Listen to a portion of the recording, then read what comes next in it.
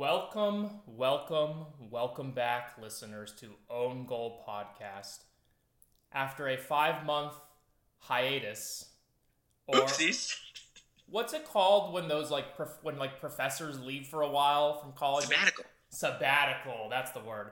After a 5-month sabbatical, Eric and I have returned. I know you guys have all been dying to know who won the World Cup. We usually outline our episodes, but this episode has no outline. As a great person once said, we just threw out the rundown and we're just kind of shooting from the hip today. But first, to the byline. It's an own goal! It's a gift! Well, he's almost done well to get that in because he's ahead of the near post. It's almost behind him. Sticks his left leg out. It almost hits his heel. And goes straight into the bottom of the corner of the net. Gets ahead of the ball. It's the inside of his calf. Got no chance really the keeper. Astonishing position to get before he hits it. All right, my friend. Where would you like to start? I think it's important, and you made a slight joke about it in the intro here, but we should address, our reasonings for not covering the rest of the World Cup. And I think it's because you and I just got so fed up with all of the, slave labor World Cup bullshit that we finally decided to take a stand. And unlike the rest of our peers in this sports media landscape, we actually put our money where our mouth is, right? We sacrificed our airtime to go off the air and to not grace this indignity with the respect it did not deserve. Yeah, I mean, we definitely sacrificed a lot of ad revenue in that 5-month hiatus, and anyone who says that it had to do with the way the USA were knocked out of the World Cup would just be lying. Absolute bullshit and ludicrous statements all around. But as you kind of mentioned, 5 months off, way too much content to recap. So I figure, why don't we do probably what the people care about the most before we dive into various league race situations and maybe coaching turmoil and just things that we want to talk about. What about a quick temperature check between the two pod boys on how they're feeling about their guys? As their guys being Man U and AC Milan, respectively? If it is to be said, it must be said. Okay, on a scale of 0 to 100, I'm at a 69. Hey, that's pretty good. Unless 100 is bad. Below a 70 is a failing grade. But your scale of 0 to 100, 100 is better than 0, right? Yes, 0 would be that Man U is now playing in the league that Wrexham just got promoted out of. That's 0. I only ask because it would be very much like you to be like, I'm a 69 out of 100, and I go, oh, that's not that could be way worse, and then you turn it on me and be like, 0's the best, You've done a thing like that to me because I've done a thing like that to you. That makes sense. That checks out. So what? Please, if you wouldn't mind, just fill us in on what's the cause for the 69? What's the cause for the concern? I have a theory that maybe some things we saw today are points towards your concern, but let me stop stumping on you. Okay. The team would be at a 49, but ending a 5-year trophy drought, that automatically gave him 20 points. Just because I think that is such a big deal in terms of establishing a winning culture again. And I've actually been getting really into this in sports, the idea of a culture. And because of where my fandom is on my sports teams, I have to live in the glory days of the past because that's all I have right now. Yeah. And so I've been listening to a lot of podcast interviews that Rio Ferdinand has been doing of various players he played at Man U back in the good old days of 10 years ago. And it's just really, it kind of made me realize that the culture that a manager creates and the mentality of a club matters way more than we as fans realize. And I think that's the difference between teams with talented players who underperform and teams with talented players who win trophies. And so I think winning, even if it is the Carabao Cup, the League Cup, that still is a step in the right direction after a 5-year trophy drought. So, and doing it against Newcastle, that was sweet too. And I mean, it's a trophy that people only talk down on once they're eliminated from the competition, right? Yes. Everybody would want that trophy. If everybody wants the trophy at the start of the season, it's the classic. It's in Italy, it's the Coppa Italia. Oh, we got knocked out. Well, we have other things we care about anyways. Yes. It's that. So I completely agree. I think everything you're saying about winning culture, we actually saw kind of being built at Milan a few years back, which kind of Pioli's first season, and when we had brought Zlatan back, we qualified for the Champions League, but didn't win anything. But so I think there's an interesting thing about not just a coach building a winning mentality and like a title mentality. You need to have certain players that can bring that in as well, right? Obviously, over time, hopefully players can build it, but you can't build a title mentality out of a starting 11 that has no title mentality, right? Like somebody has to bring it in. So that's where I think, obviously for the numbers, people love to gush about Erling Haaland as like the best Premier League transfer, but that Casemiro transfer is huge, absolutely huge. And he scored in the League Cup final, just to your point. Yeah. He's been awesome. A lot of good things, but got to ask, knowing that you're at 69, that's leaving 31 number digits that we're missing. You're in top 4 right now. The title was never really realistic for this season, just knowing how last season ended and what was and wasn't done. So you're in top 4, you have a title, and you're fighting for another title in a city derby. So, what's going wrong in your eyes? The injuries have decimated the team. And a lot of people say, oh, but it's injuries, so, you can't blame anyone. No. If you went into this season thinking we didn't need that Harry Maguire should not have been part of the team going into this season. And we should have had center backs prepared. I mean, sign some young dude from, like, Serbia or Croatia. That's what we did with Vidic. That worked out pretty fucking well. The fact that, like, this was going to happen. Varane was going to get hurt, and if Martinez went down... I like Lindelof, by the way. It's not like an anti-Lindelof thing. It's just that going from Martinez and Varane, who are fabulous together, to Maguire and literally anybody, the dude might be so bad you could put fucking Nesta next to him and he might make Nesta look average. Not bad. Nesta would never look bad, but maybe average. That's how bad Harry Maguire You're talking about Nesta. You're talking about like Nesta today. Yeah. Yeah. And this was a predictable problem to me. So I'm docking points for that. I'm also docking... Go ahead. It's to say, there's another thing you can blame when injuries come about. What's going on with medical? True.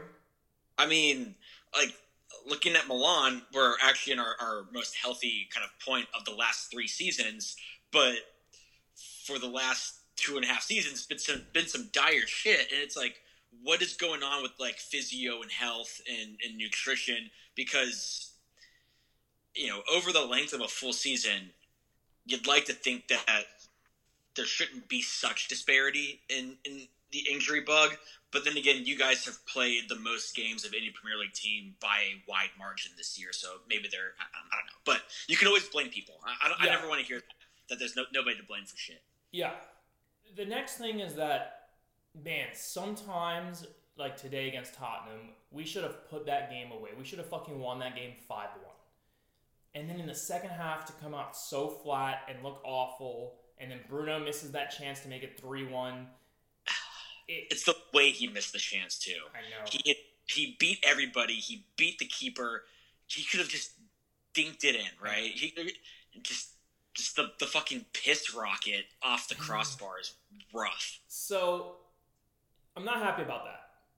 Yeah. I'm not happy about the Sevilla tie at all. And I can't even talk about it because it will just piss me off. And it will not be a fun podcast. That really disappointed me. But, okay, then I'll say this. I'll go back to a positive side. Loved what Aaron Ten Hag said today. Some players thought giving 90% is enough, and it's not. I kind of liked that quote. That got me kind of fired up. That was Ferguson-esque of a quote. So, that's where the 69 comes in. I don't like that top 4 is going to be a little tight at the end. There's a part of me that thinks what if we fuck this up? We shouldn't. But I did some quick mental math, which means I'm almost 100% incorrect. But I think if you guys get 4 wins of your final 7 games, at least Liverpool cannot catch you, and they have. I guess the only person that could maybe catch you then would be Brighton, as they have 3 games less. No, only 1 game less. No, I think if you win 12 points of your final 7 games, I think you guys secure it. And I mean, there's like West Ham in there. There's some teams where I think the points should be. I agree, but I'm so concerned about the defense right now that what is the word on I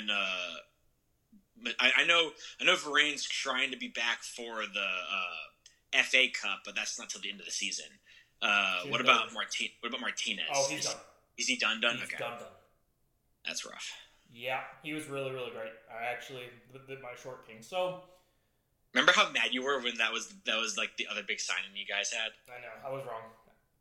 Well, okay, I'm sorry. I've been friends with you for years. You're a known height with an H, height supremacist, and you rubbed off on me. But everyone also said that. I'd never rub you. I don't know what you're talking about. So that's where I'm at. I think that if we secure top 4 and we somehow pull an upset of City in the FA Cup, you win 2 trophies in your first year, I think that would be huge. I think that the City game is going to be an embarrassment. Maybe if City are playing in the Champions League final, they're kind of keeping an eye on that 5 days later.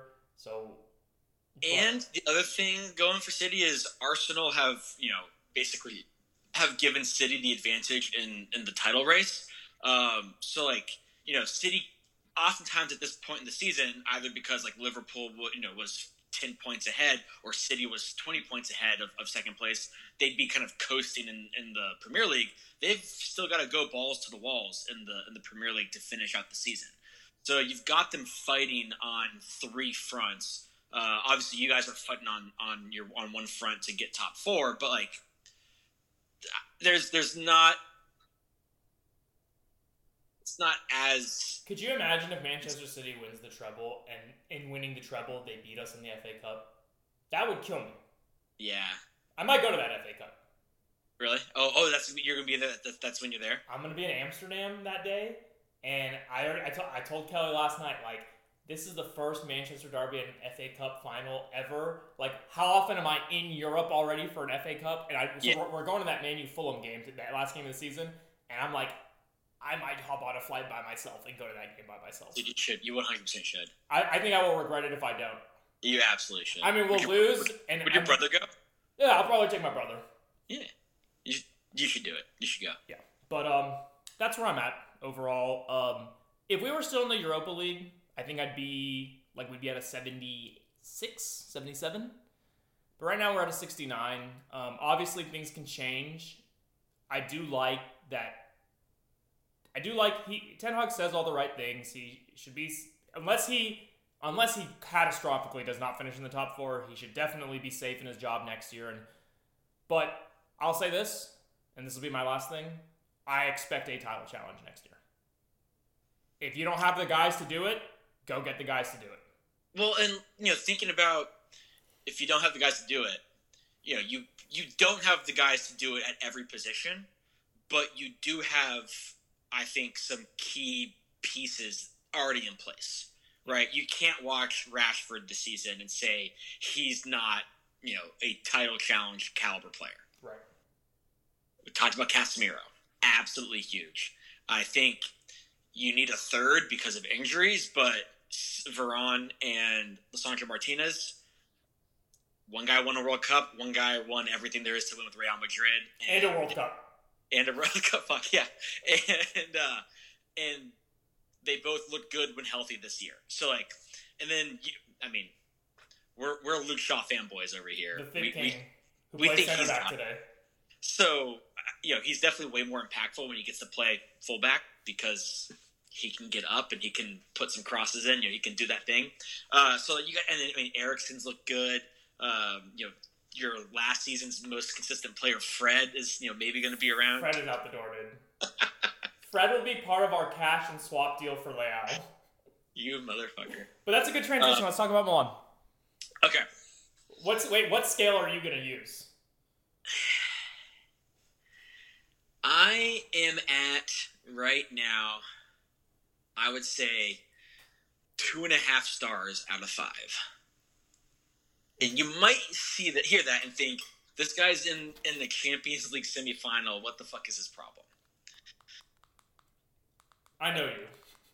Thank you for coming to my TED Talk. You might be wondering why I asked you here.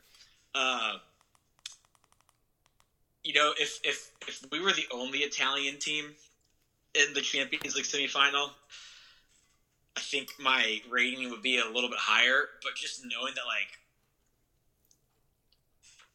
if we losing to Inter to send them to the Champions League final, absolutely would destroy me. Especially because I think if that happens, there is no way we can maintain and rebound from that and finish top 4. It'll be mentally overwhelming. I think it's just like the United Liverpool test. It's a rivalry that the players truly buy into, care about, and there's some personal beef with Çalhanoğlu and the guys that he all said sucked and left. That it would, I think, break key players. And so just that threat that could happen has me at like I said, 2.5 out of 5. If you want to convert it to your scale, that's 50%. Maybe give it a 57%, right? If we're going to your scale, or 57 out of 100, you want technically percentage points. And part of that is don't want to fuck this up with against Inter in the Champions League semifinal, and also we are in a tight race for top 4. But let me talk about the good stuff. It's been an incredible Champions League season. So awesome. Which, before we got out of the group stage, the most notable things was we got absolutely dicked on by Chelsea in both matchups in the group stage. That was weird. It wasn't good. That's for sure. That was weird. But it's been kind of fun watching this Milan, which showed flashes of it last year in the Scudetto clinching campaign of turning on that Italian defense. Brian Diaz scored early against Tottenham in the first leg, and then they just defended didn't love it because let's not turtle, let's not fall back but defended the fucking ass off. Did that against Napoli as well. Played Napoli 3 times league and then twice in the Champions League in span of 11 days. And my boy Davide Calabria shut down Kvaratskhelia, probably the revelation of Serie A this year. So a lot of good things going on, but we had that stretch post World Cup where Mike Maignan was out, where we, I think won 1 game, drew 2 games, and lost 5. I think or 7 games in that post World Cup stretch, and we went from right behind Napoli in the Scudetto race to are we going to make it? Juventus got their 15-point penalty reduction restored, so they got to catapult all the way up. And Milan play Lazio, Juve, and Roma. All 3 of them are that's 2, 3, and 5 with Milan in 4th, and 2 of those 3 are on the road. So it's as my boy Kendall Roy would say, this is a tightrope walk on a straight razor situation. And I'm a pessimist at heart. Obviously. I've never once thought things would go my way. especially in sports. So like I can't see the way that this works out for Milan, but I can see how this ends in fiery shambles. But plus, if we don't get Champions League, that 100% confirmed that Leao's going to leave. If we do get Champions League, it kind of feels like he may want to stay. It sounds like he's really close with Pioli. He really credits his development from like, this guy has all the potential in the world and he's so frustrating, to this guy has all the potential in the world and he has all the skill too. I love Leo. Watching that guy play is a treat. He's awesome. In a different way, because he feels like my baby. I'm not saying he's as good as this comp I'm about to make, and their style and their skill is different.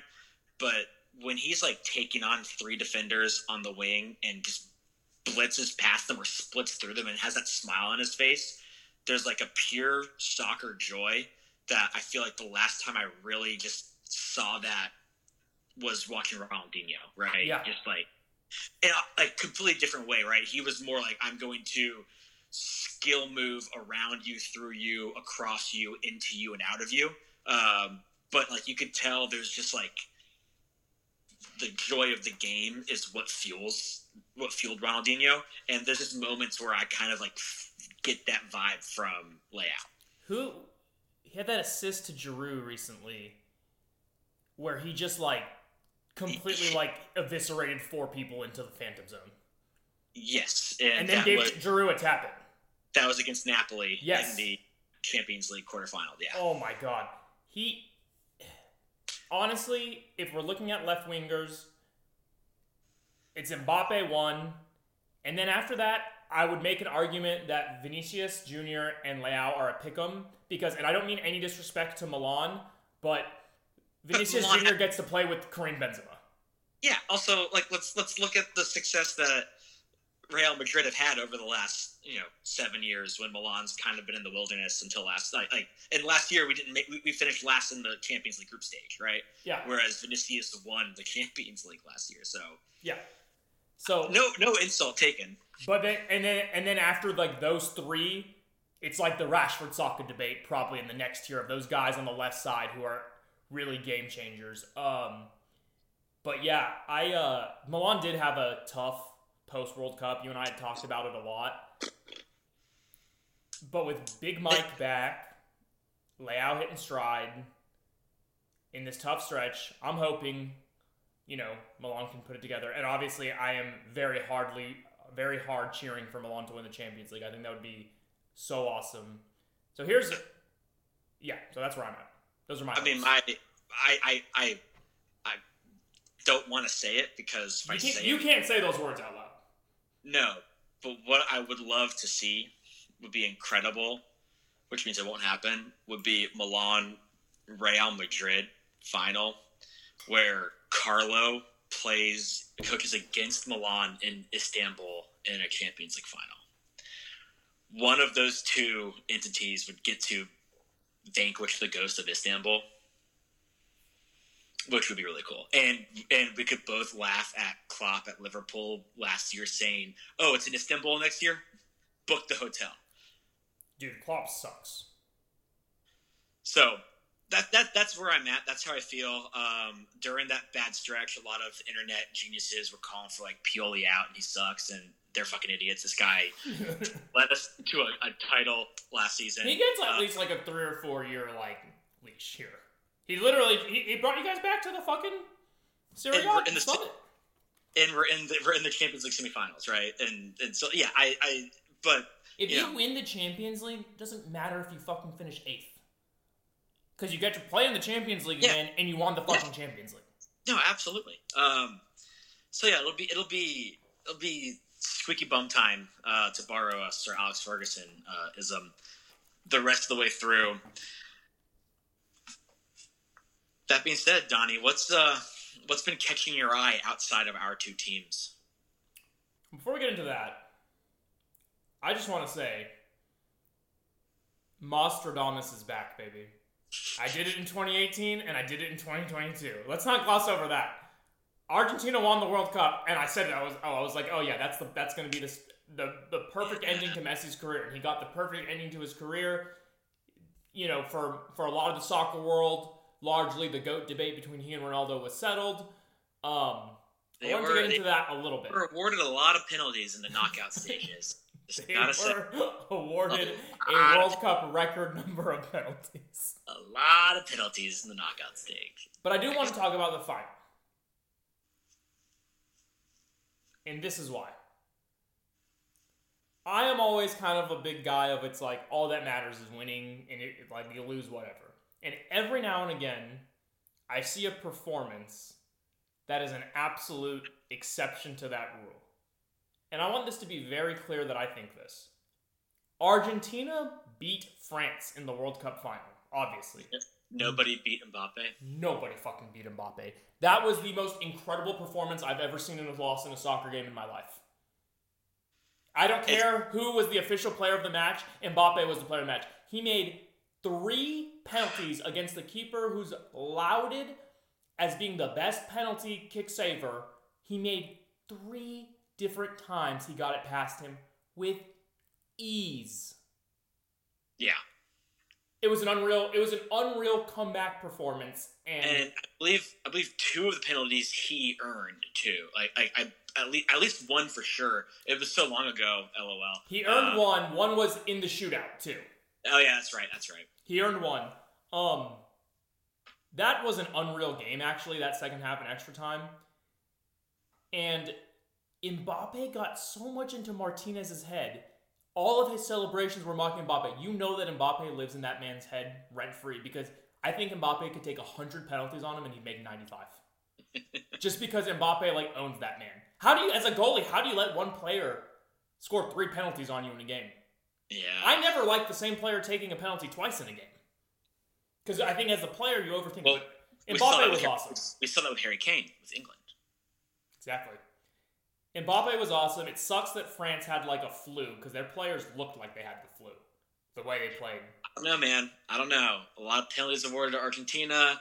France, the little flu bug before the final. It's like I said in our preview. Messi was an official Qatari, travel Qatari sponsor. Only question is, did FIFA fix this or did Nostradamus fix this so he could be right? No, now it sucks because now it's now the pressure for 2026. I'm already scouting guys who haven't even played for their national team. Who did I pick? I didn't pick Brazil, did I? You said Brazil, but if it wasn't Brazil, Argentina, and I said Argentina, but if it wasn't Argentina, Brazil. Yeah, I remember really liking France, but being I'm not picking the winner to go back because Germany burnt me so hard. I know, but I just wanted to give props to Mbappe for being the second ever person to score a hat trick in a World Cup final. And the dude is 24, and every time he goes to the World Cup, he goes to the final. And he'll be in his prime his next World Cup. Yeah, which is terrifying. So that's all. I just wanted to give Mbappe his credit and just give Messi his due on putting the feather on the cap of a glittering career. Yeah, Messi, congratulations on converting those penalties. No, it's not easy to do. Good job, man. All right. Okay. I want to focus a little bit on top kind of storylines going on in the Premier League right now. There's a lot of juice. Oh, man. Okay. I'll let you pick where you want to start there. I want to start with the one that lives rent-free in my head every moment of my existence, and it's the Man City treble possibility.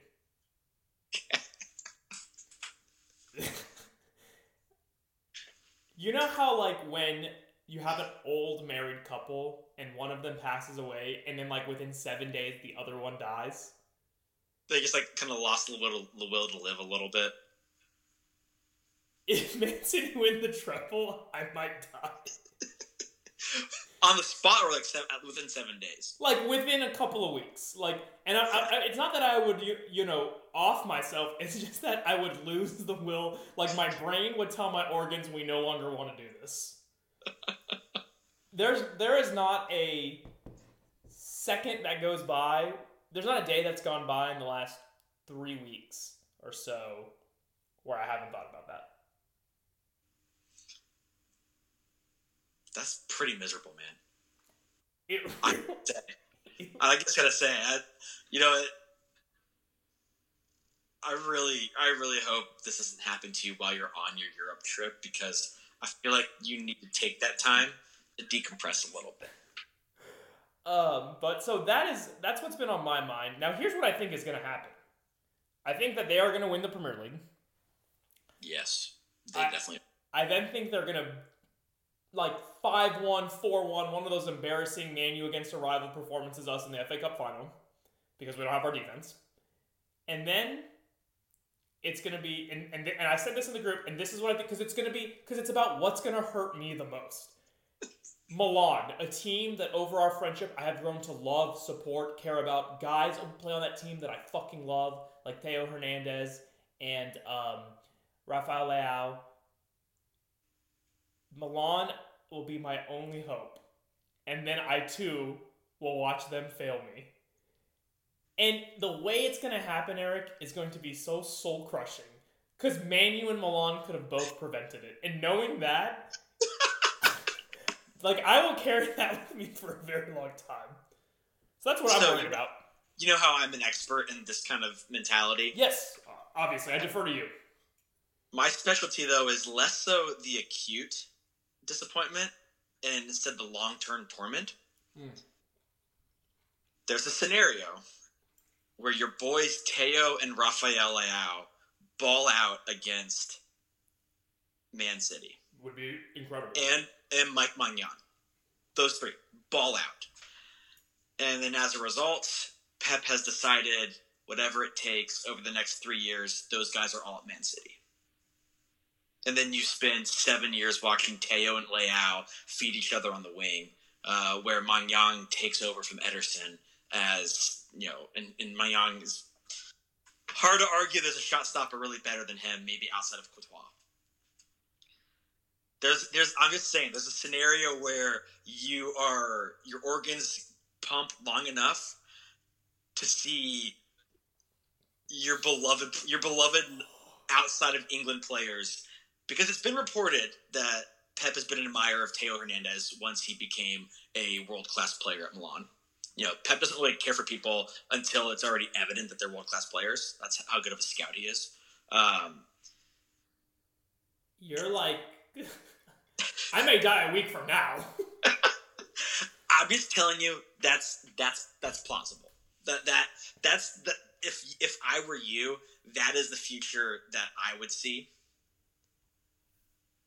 The other thing that I actually do think happens is I think Real Madrid get past Man City.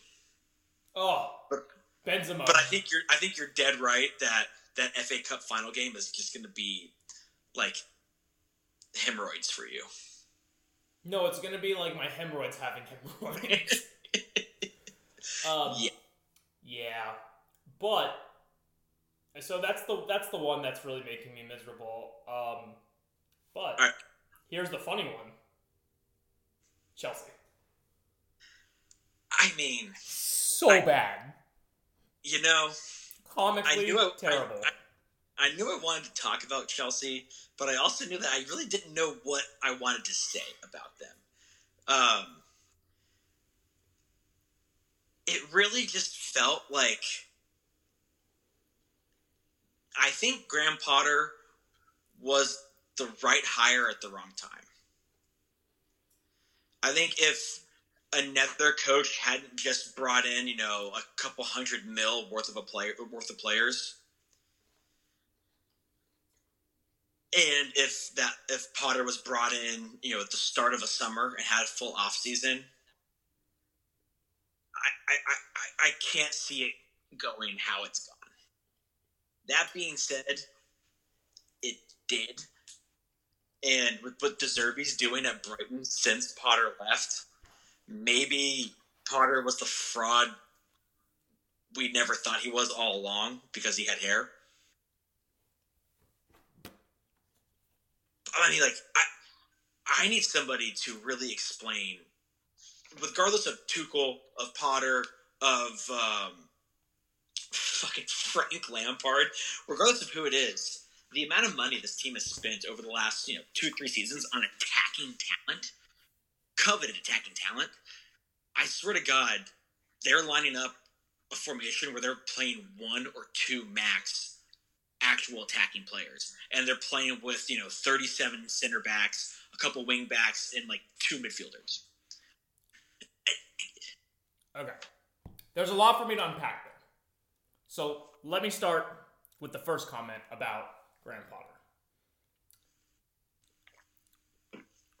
The last time an English manager won the top flight league in England was before it was called the Premier League, and it was in the 91-92 season when Howard Wilkinson led Leeds United to the old Division 1 title. In both our lifetimes, not a single English manager has won the Premier League. English managers, like their players, the Premier League gets the most media attention of all the leagues, which means English players get a lot of media attention, and English managers get a lot of media attention, which means they get overhyped. Just like we see with the English national team every international tournament. God bless. I think Graham Potter did good work at Brighton, but guess what? He left, and they have continued to do just fine. Yeah.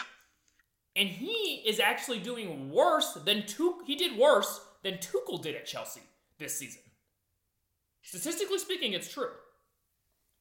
English media hypes up. It sounds like I don't need statistics. Like the eye test, it passes that too. Like English media hypes up English managers. He had a good thing going at Brighton, and then he left Brighton. Brighton was continuing on just fine without him, and the wheels quickly came off. How presidents, those pictures of presidents before office and after that was Graham Potter. Yeah, you've seen the photo, right? Yes.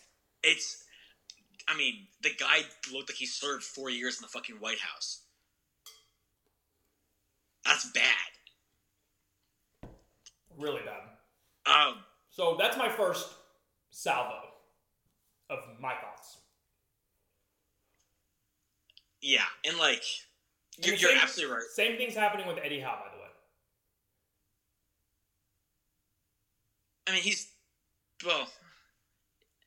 He's a trust fund baby now. He's good because he's a trust fund baby. No, I was saying it's different with Eddie because Eddie, at least from what I can tell, is having active kind of say in where that blood money is being spent. Sure. Right? Almost all, if not all, of what was bought for Chelsea was done before Potter came in. Because I think it's organizational-wide mismanagement. It has just been erratic. It's been, if we throw X dollars to solution, we will get, it's like somebody took a spreadsheet and was like, okay, this amount of investment is going to get us this amount of points in the table. Let's do that. Why no work? Yeah, clearly Todd Bowley doesn't know a fucking thing about soccer. Yeah. And the fact that he's going into the tunnel at halftime and telling the players that this shit's embarrassing. Yeah, no fucking shit. You're the embarrassment. And one thing on Powder though, don't forget, under his tenure, the January window, they signed João Felix and Enzo Fernandez. Yes, Enzo Fernandez, who people seem to be high on. I think he got that. I think he got that James Rodriguez World Cup bump. It's pretty easy to dominate a midfield when the opposing team is putting 3 people on or spying Messi when he's not even in the midfield. Yeah, you get a lot of space with Argentina when you're on the field with the world with Lautaro Martinez, with Lionel Messi, Di Maria, the whole fucking kit and caboodle. But yeah, let's go pay, what was that, 120 mil? Something like that? Crazy. Fucking crazy for a defensive mid, in my opinion. But agreed. Good for you guys. They have so many players that there's not room for everyone in the locker room. I think Fabrizio Romano said 9 or 11 players will be gone this summer. Yeah, I think they're going to have a mass exodus. I think United's going to have a pretty big exodus. I think Liverpool's going to have a decent exodus. I think Liverpool's exodus, though, is going to be a lot more of, like, letting the old guys go, right? Like, they're not going to be, I don't think, reaping a ton of money off of whatever they're going to be doing just because, like, there's not much money in letting Milner go. But the thing back with Chelsea is, the rumor is Pochettino, right? Oh, yeah. Lampard is going to oversee it for the rest of the season. Poch comes in. I want to say this. I actually think that's a really good hire because the thing Pochettino did really well at Tottenham was he built like a team. He built a team culture. It wasn't a culture of winning, so I know we've got problems there. But it was a culture of coming very, very close to winning. And it was a culture of, like, a team playing together, of, like, being able to put your best parts with each other so that they are better and protect your weakest parts, right? As players, as a unit.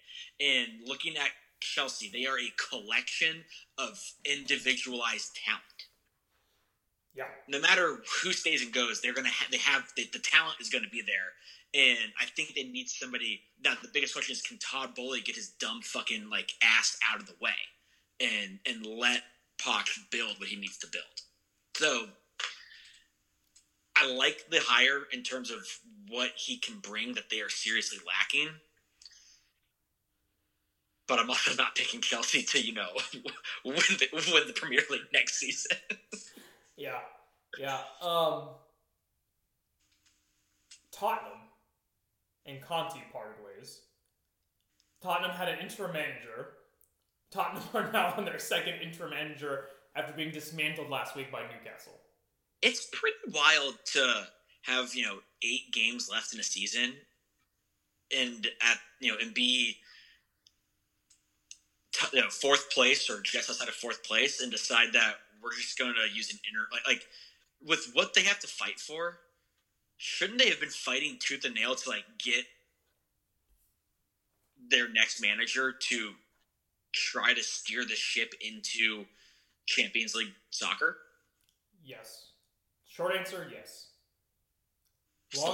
Long answer, we've actually, you and I have been talking about a lot about cultures, right? There is no team with a worse culture than Tottenham. Like, if participation trophies had a top 6 counterpart in the Premier League, it's Tottenham. Harry Kane is 29 years old. Probably going to end up, as if he keeps playing in the Prem, as the top Premier League, as the most goals scored in the Prem. Which is an incredible statistic. Credit to him there. I think he's had something like, in all competitions, like 50 plus attempts to win a trophy, and he has never won a trophy in his senior career. Jesus. Tom Cleverley won trophies in his career. Fuck, at least Mitrovic won the championship. Yeah. I mean, that's damning. That's pretty bad. But, like, I mean, here's the thing. It's not like, I remember what you had said, if it was a group or private text, I don't recall, but after the World Cup final, you said, if I was Mbappe, I'm walking back in the locker room and saying, well, I did my job. In many of those attempts to win a title that he failed, I think many times he was able to walk back to the locker room and say, well, I did my job. On the whole of those campaigns, yes. But if you look at the big games and the big moments in his career, you look at the Champions League final against Liverpool, anonymous. Well, they were given a penalty a bullshit penalty in the first 5 minutes. Yeah, dude. Man U was down 2-1 at the 90th minute mark. Came back. Down 1-0. Came back to win 2-1. Yeah. Oh, that one... Missing the penalty in the semifinal against France at this last World Cup. Yeah. He does not have the clutch gene. No. Like, Mbappe, right now, might be topping my list of, like, ultimate clutch genes in the sport. Benzema, huge clutch gene. Vinicius in the last Champions League won't run. Vinicius, clutch gene. Some of these guys step up in the big moments when it counts. Well, yeah, but none of those guys are English, so like that makes sense, Donnie. Let's be real. Harry Kane, as good of a player as he is, it's almost like if you end your career, like the point of soccer is to win, right? We agree to win trophies. Is that the point? I think it is. I would say for most people, yes. For some people, it's an avenue for riches and big. If the point is to win team trophies, Harry Kane's career, despite all the goals, has been a failure. Yeah. It's just like I don't want Manu's being linked to him. I do not want that guy on my team. I do not want Tottenham's culture on my team. I don't want any association with that.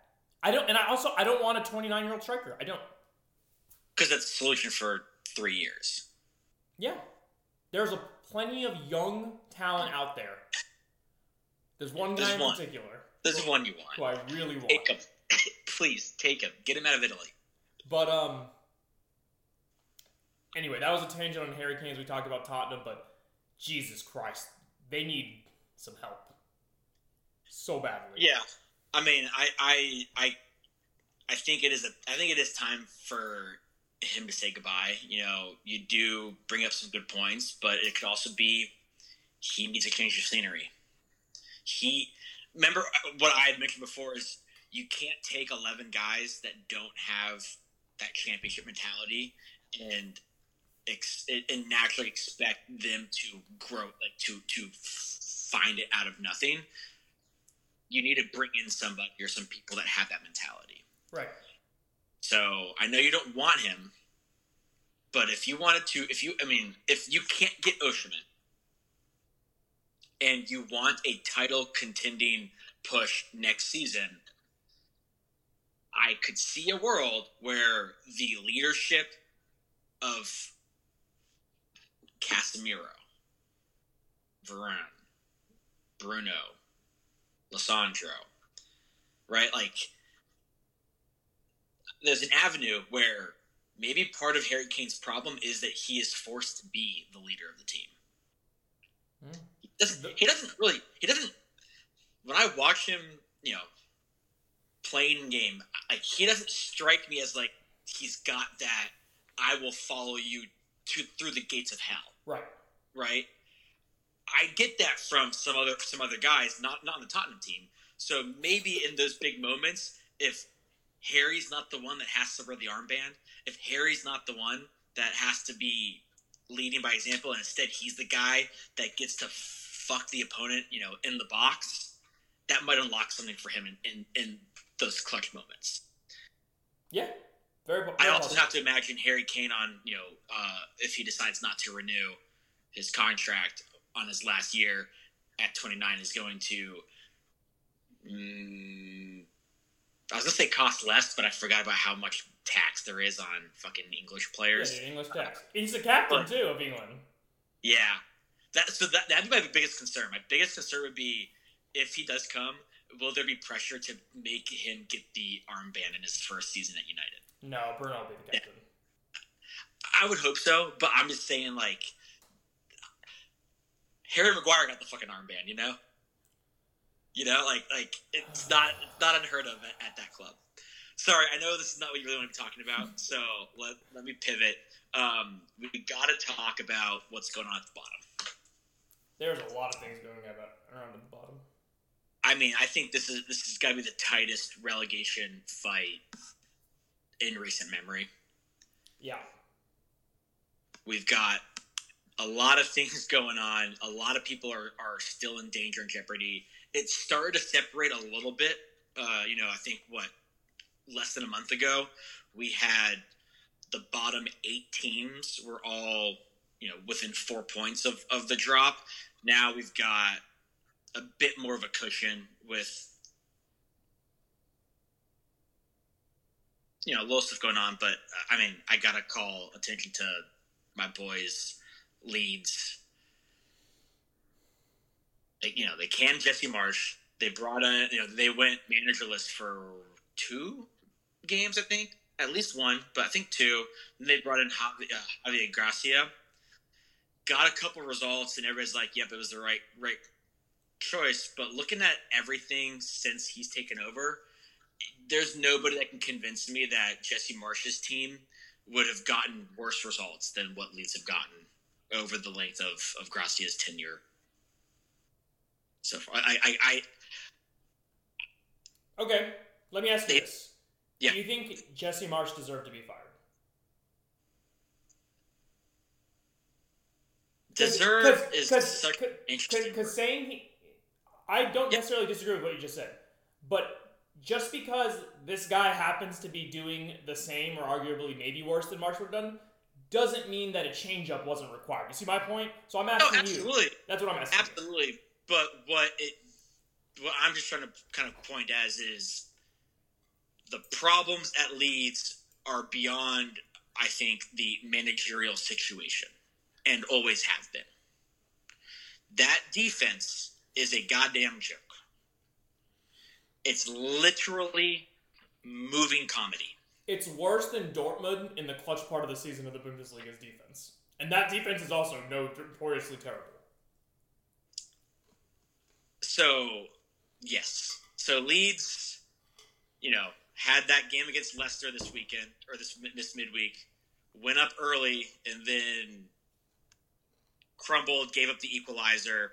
That would have been a huge 6-point tilt in that relegation battle, but instead, huge game against Bournemouth. Bournemouth, who's actually racked up a couple surprise wins. Remember when I said Bournemouth is for sure going down? Yeah.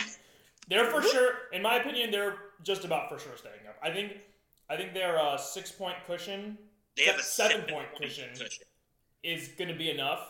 I think they're staying up. Southampton, holy shit. Wow.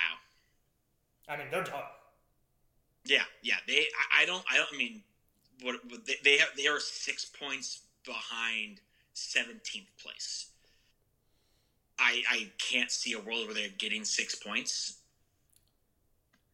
Yeah, I agree. My concern with Leeds is if Leeds doesn't beat Bournemouth, that's really their last logical opportunity for a W. Oh my god. Are you looking at their schedule? Yes. I just see at least easy 3Ls or Man City, Newcastle, Tottenham. I forgot West Ham's in there as well. So,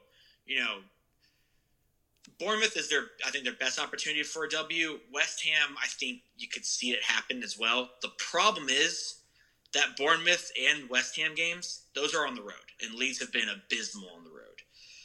They're also at Man City. That's a loss. That's a 37-point loss. Easy. The funniest thing, though, is so they play home to Newcastle. Doesn't seem good for Leeds. But the last game of the season is Leeds hosting Tottenham. And boy, wouldn't that, there is something to say about Tottenham closing out the season. If Tottenham are eliminated or secured from whatever that they could potentially get, they'll probably take care of business. But if Tottenham have something to play for, then I think Leeds has a shot. I'm looking at Nottingham Forest. They have a pretty tough run too. Yeah. They have Brentford, and then kind of an easier one against Southampton. Chelsea can go either way. Arsenal with the second last game of the season, and then Crystal Palace. So they have it a little bit better, but still a lot of losable games there. Yeah, I would take that over Newcastle, City, and Tottenham. Absolutely, especially considering Chelsea, Brentford, and Crystal Palace all really have nothing to play for. Palace is 8 points clear of the drop, so they have something to play for. But if that's a later in the season game, it may be resolved by then. And looking at Leicester, their last 5, theirs is also pretty tough because they have Everton. That's going to be a huge one. That's a knife fight. Then they have Fulham in London. I think maybe Mitrovic will be back, maybe not. As permaban. Dude, they really fell off a cliff without Mitro. He is so important to that team. the player of the season was called the MVP. Yeah, I was just gonna say the exact words you're saying right now. If he is the MVP, there is no player more important to his team than Mitrovic to Fulham. Then they have then Leicester has Liverpool. Then they also have Newcastle. So Liverpool, Newcastle, those are L's. Fulham is probably an L, and then West Ham. So Leeds does have it worse, but it's not like the other guys have cakewalks either. No, for sure. And I think West Ham, unless West Ham lose both to Leeds and Leicester, I think West Ham's probably staying up. Yeah, I think so too. I like their chances. One that is an interesting ride through is the current 19th place, Everton. Got smoked today. They're 2 points out of the drop, if I'm not mistaken, or below the drop, I should say. But they play Leicester, so that's a relegation fight there. They play their last game of the season is Bournemouth. Then they also have Wolverhampton. They do have a game against Man City, so that's going to be rough for them. And they play Brighton, who are on a bit of a slump. Maybe slump warning, I'd say. Slump warning and kind of the hangover from losing a dramatic shootout. Yeah. So, Everton's shown us nothing to make us think that they are going to get points even against the relegation teams. But Leicester and Bournemouth, those are two prime opportunities for them. And if they could, scrape a draw against Wolves or even get a win, so everybody outside of Southampton has something to play for. And I can talk myself into everybody above Southampton having a chance of staying up. Yeah. I don't think they will. Yeah, I'm with you there. Should we get out of the Premier League for a bit? We are running out of time on our hour. Should we go get a nice stein of beer and a large pretzel? Firing Julian Nagelsmann was the most wild decision I've ever seen. In over 80 matches in charge in all competitions, he lost 10. He was undefeated in the Champions League this season with Bayern. Undefeated. And Tuchel has knocked them out of the their little Pokal Cup, whatever. The DFB. There it is. Where's Preston to tell us the proper way to pronounce it, like onion or whatever? Dude, who cares? As long as one person from World War II is still alive, Germany can fuck off. That's my statute of limitations on that one. He got fucking absolutely embarrassed by Pep. In his defense, how was he supposed to know that Konate was Upamecano? There we go. Was a sleeper agent for Man City. Wow, that was bad. And he also now has them kind of, even though he beat Dortmund, crushed them. In his first game. Bayern are kind of in a tough spot here. They may not win the league title. I mean, they probably will still. So, Bayern going for them, they have like a 20-point goal differential advantage over the next best GD, which is Dortmund. The problem Bayern have is Dortmund have the 1-point lead. Yep. And we get 36 games in the Bundesliga. And so we've got 7 left to play. We get 30. 34. Yeah, so they have 5 left. So 5 left. Ooh, baby. And so I'm looking at their schedule. Bayern, it looks relatively straightforward.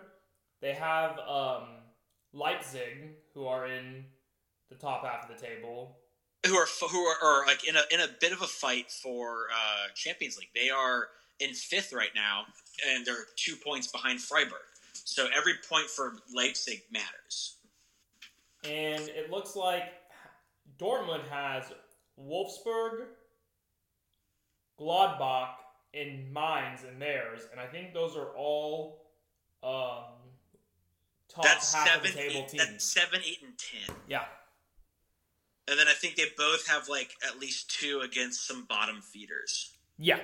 So that one is going to be a toss-up. I would love for Dortmund to win it, but man, I just feel like the Bundesliga is tricking us again, and Tuchel is just the latest part of them tricking us. And then it's not even so much that Bayern is going to win it; it's just that like Dortmund is going to do what they have always done and bottle it. I will say this, Donnie. There are 2 matches against the bottom feeders, which are Bochum and Augsburg. Those are their 2 road games. Their other 3 games against 7, 8, and 10 are all at home. And Thomas Tuchel isn't their coach, so that's also an advantage. You know, this is the furthest we have gotten with the boring Liga not yet being boring.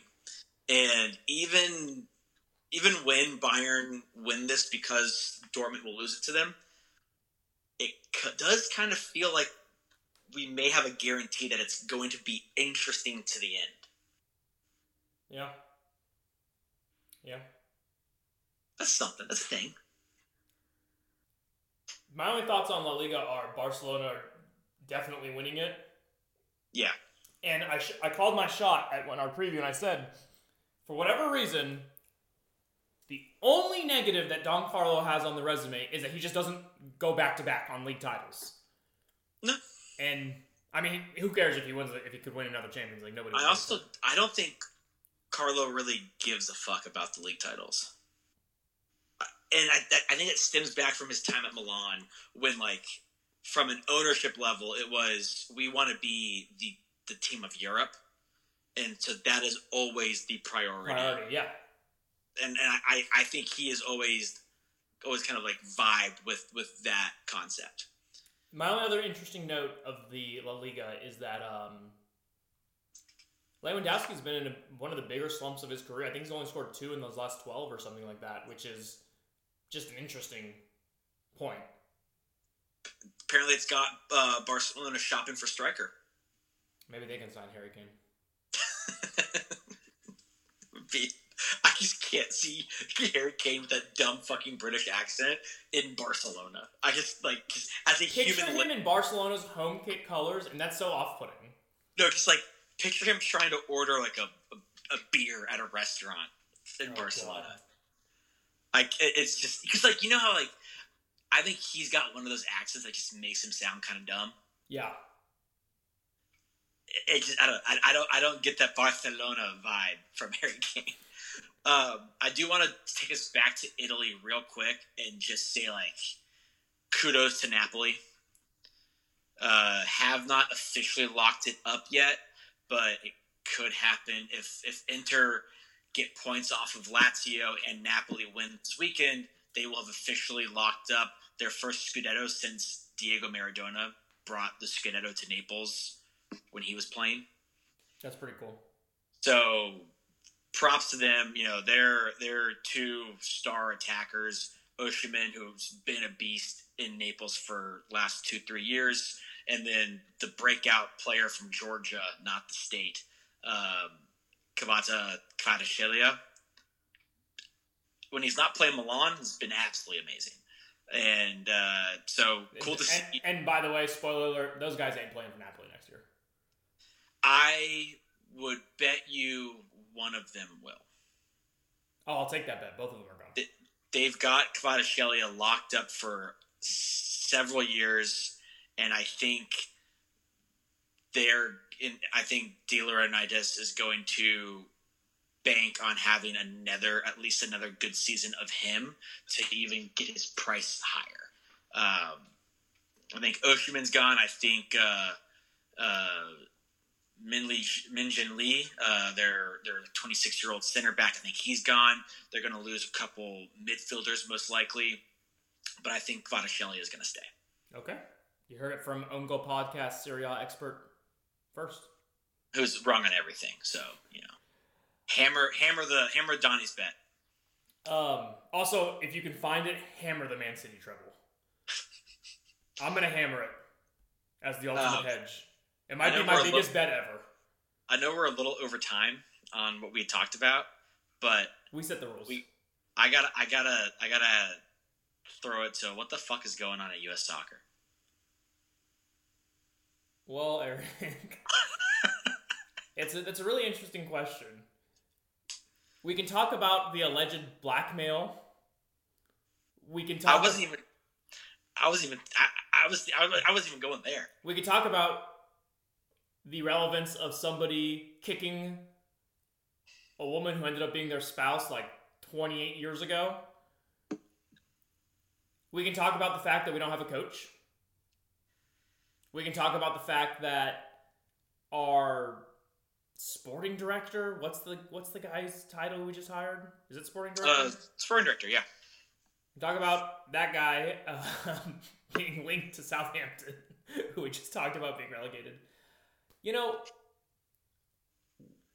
where do you want to go? Where do you want to start with that? I mean, it's just... I wanted to go with that for the last few months. We've been drifting listless without a director and without a manager. Meanwhile, we've got a really, really critical multinational candidate recruiting target, Florian Balogun. Yep. Who's lighting up Uber Eats League. Who the hell is running that initiative? We don't have anybody in charge. And yeah, the announcement last week that it looks like we've earmarked this Southampton sporting director who, through his great leadership and clever financial footwork, finds himself incredibly in debt. There's a Michael Scott line there. I'm sorry, that's our answer? So, you're not going to like what I'm going to say. His name is Matt Crocker, by the way. He was hired on Tuesday. And that's official. There's a part of me that wouldn't be shocked if our current interim coach, Anthony Hudson, gets appointed as the coach.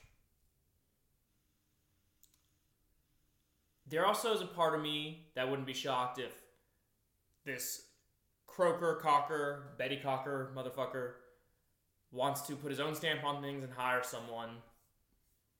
The problem is, how can a national team be this directionless for, it feels like, almost 6 months? When we should be building up towards being the host nation of the World Cup. Yeah, the next 3 years are by far and away the most critical years in the history of the men's national team. We need to have our shit together a year before the Copa. Yep. And then we should be fine-tuning and perfecting things between the Copa and the World Cup. Because the Copa is our only competitive... the Gold Cup bullshit, does that shit's not real. The Nations League stuff, that shit's not real. The Copa is our... we don't have World Cup qualifying this cycle. Right. The Copa is our opportunity to actually test our mettle and get real feedback in games that matter. So, Crocker was at Southampton. Southampton almost hired Jesse Marsh a couple of months ago before that collapsed at the end. Collapsed because he wanted a multi-year deal, and the deal they were only discussing was through the end of the season, and then we'll decide after. Wouldn't be shocked if Crocker hires Jesse Marsh. That would be interesting, just because I would want us to then get drawn in the group with Uruguay in the Copa, because they're going to hire Bielsa. And Jesse Marsh replaced that. That one instance would be pretty funny. I think that I am on the minority on this, on Jesse Marsh. He has not succeeded in Europe's top 5 leagues as a coach. Yeah. He's also assistant manager. Yeah, I don't want him to be the manager of the United States. I want him to go to a maybe get out of the Premier League. Yep. But stay in a top 5 league. Yep. To also maybe try to go to a team that's not one of the odds-on favorites to get relegated, which Leeds were at the start of the season. True. and kind of build his chops there, right? Like a mid-table Spanish team, Italian team, German team. That would be my ideal scenario. Right. But I want him as a club manager because regardless of his failures thus far, he is, a top 2, if not top 1 American coaching candidate at club level. What about the guy who coaches Stuttgart? That's why I said a top 2. Ah, okay. Yeah. Matarazzo, Pellegrini Matarazzo, or yes. Yeah. Yeah, I do want him to do well. I have nothing against him. I just don't want him to coach the national team. Yeah, I agree. That being said, there are definitely worse hires. I'd like him coaching the national team over Anthony Hudson. And I would like him coaching the national team over rehiring Greg Berhalter. Yeah, like if your list is Jesse Marsh, those 2 guys, and a bunch of MLS lifers, yeah, I want Jesse Marsh 37 times over them. Unless, but as MLS lifers, you could talk me into Steve Cherundolo. That's where I was. That's the only one who I would like. He cut his teeth as an assistant in the Bundesliga. Yes, and he played in the Bundesliga. And that's why he's not an MLS lifer in my mind. You're right. Now, Cherundolo or Marsh, that's a much more fun conversation. And Cherundolo is way less tested than Marsh is in terms of quality competition as a lead manager. But in terms of now another comparison, Cherundolo Berhalter. Cherundolo won the fucking thing Berhalter could never. There's no question there for me, right? Yeah. Same thing. If you gave me Cherundolo, Hudson, Berhalter, or other MLSers, it's not even a question. Cherundolo. Yeah. Okay. Knowing that Zidane is not on the table. Mm-hmm. Gun to your head, Jose Mourinho gets offered the U.S. job, willing to accept it. Yes or no? Just gun. Dude, absolutely. Yeah, same. Even knowing that it will end in flames, and not flames of victory, but flames of ruin, I'm here for the show. Has never lost a European final. I'm here for the show. And there's a world where Roma don't even finish 5th, but finish 6th or 7th in Serie A. They've got no European competition next season. They can him or he walks. And he's free. And I don't think this is the case at U.S. Soccer, but what if those are the tea leaves they're reading? I would love those to be the tea leaves they're reading. Unfortunately, they can't. Whoever's running U.S. Soccer, whoever the bigwigs are, not only can they not read tea leaves, I don't think they can read actual English text. They don't exist. Yeah. Nobody's home. ChatGPT is running the national team right now. Dude, could you just imagine what would you give to be part of the team that pitches Jose Mourinho on? We're gonna make you the media star and focal point of the host nation of the next World Cup. Oh, Jose would thrive. Jose versus the American media, it's not even fair. Also, I think you just need you get one sentence out, you get your opening thesis of that pitch, and he's finishing the pitch for you. Yeah. I would love it. I'd love it. He's an expert in knockout round style tournaments. He has talked publicly within the last year about being impressed with the level of talent that this U.S. core has. Most talented player pool we've ever had. I'd love it. I mean, I think it also, if we announce it before Florian Balogun makes a choice, I think that gives us even more cachet to really, really level up our striker position. Also, there's not a chance somebody who's like playing well for an MLS team that's in like, maybe going to make the MLS playoffs is getting called in over somebody who's leading the Bundesliga in goals scored at the time. It wouldn't shock if Jose Mourinho was the manager of the U.S. men's national soccer team. I'd be shocked if there was a single MLS player in the World Cup roster. Absolutely. I would be shocked. I think he would rather take some 18-year-old American kid who's an academy product in Europe to give him an experience than to just take some MLS guy he's not going to play anyway. The only person I could see him bring in DeAndre Yedlin, saying it's important to have leadership. DeAndre's not going to play, but it's important to have leadership. Because I also don't think Jose really cares about giving an 18-year-old experience because he's not going to be around to reap the benefits. True. But DeAndre is the only MLS player I could see. Fair. So, we'll see what happens on that front. Nothing anytime soon. That's the only thing I can guarantee you. Yeah. Well, my friend, we're back.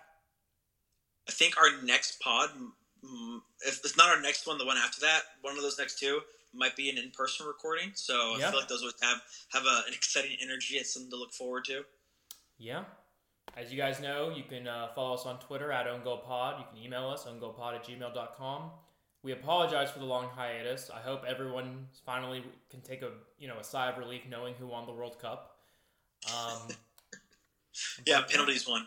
Yeah, and in the end of the day, penalties and slavery were victorious. Yeah. And on that somber note, bye. Bye. To the byline. It's an own goal! It's a gift! Well, he's almost done well to get that in because he's ahead of the near post. It's almost behind him. Sticks his leg out. It almost hits his heel. And goes straight into the bottom of the corner of the net. Gets ahead of the ball. It's the inside of his calf. Got no chance really, the keeper.